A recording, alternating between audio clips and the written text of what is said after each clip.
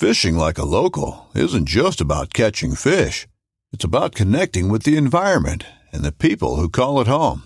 It's about hearing the stories and traditions that have been passed down for generations and sharing unforgettable moments with the people you meet along the way. Fishing like a local is having an experience that stays with you forever. And with Fishing Booker, you can experience it too, no matter where you are. Discover your next adventure on Fishing Booker.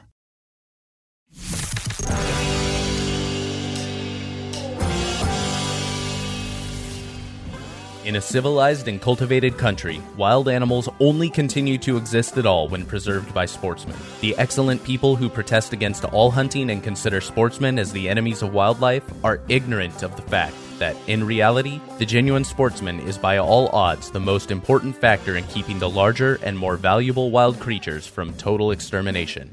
Theodore Roosevelt. Hey y'all, welcome to another episode of the Wild Initiative Conservation Coffee Break. Today I'm sitting down with Justin Spring of the Boone and Crockett Club. Justin, thanks so much for joining me today. Well, thanks for having me on. So why don't you give me just a quick overview of what is Boone and Crockett and what do you do with them?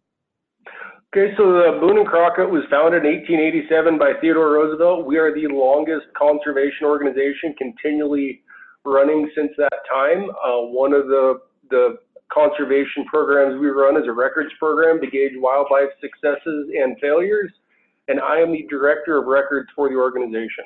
So, as director of records, kind of what does your job entail? So we do all the training for, all of the you hear somebody say a deer scores this. That scoring system is something we developed, and a lot of people, try to rank a hunt on it. That was never the intention. It's purely a scientific gauge that we can say, hey, this area is putting out, more quality deer or elk or whatever, maybe this area used to, and now it's dropped off. And so we run it as an overall data set kind of to gauge wildlife populations on the continental scale. So I do all the training. I do a lot of the data analysis, the manuals, the procedures that we go through. That all kind of falls under my job duties. So when you have all this data that comes in from different hunters and from different sources. You take this data. What happens to the data then? How does that data generally get used? So it's housed in a database. We put out the books every 3 and 6 years, which is what most hunters see. But we'll get requested from a state agency or perhaps a researcher from a university that'll be looking at a particular thing. One example, Arkansas wanted to see if some harvest regulations they put into effect, if that could be seen in the records data. So we sent them, all the Arkansas entries from a certain time period, and they analyzed it to see if what they'd done had actually had a positive effect. So generally they contact us or, at a conference or something, will say, hey, I've got this data set. Do you think this would be useful in looking at the question you're trying to answer? Gotcha. So would you say that, when it comes to really specific conservation issues, you don't necessarily see Boone and Crockett necessarily directly addressing or attacking an issue. Mostly you guys focus on the data, the science behind the harvest and all of that, and create effectively a resource for other organizations, other agencies to use as they try to address various conservation issues. So the records aspect of the club 100% is a data wing, but we do have other factions of the club that do take on issues facing hunting and wildlife, CWD, poaching, things along those. We do have initiatives going at those, but that's all separate. The records is kind of the standalone, data side of things. And again, it doesn't tell us what the problem is. It just says, hey, this used to be a good area or used to be a bad area. What's changed? What have they done there that may work somewhere else? And what species does Boone and Crockett keep records for?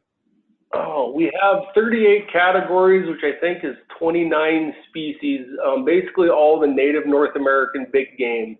So everything from whitetails to walrus, basically.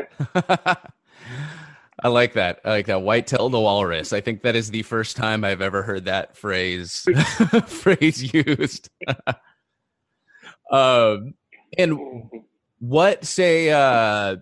So maybe just a few examples. Obviously, we don't need to go through what it entails for all of them, but for an animal to be kind of included in the Boone and Crockett record book. So maybe just because it's my passion, for an elk, say, to be included in the Boone and Crockett record books, what are the criteria for that?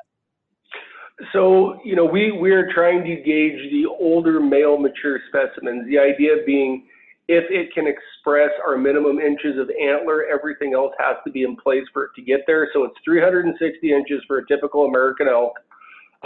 If it's hunter taken, it has to be taken within fair chase. So for a hunter's name to be listed, there's some stipulations.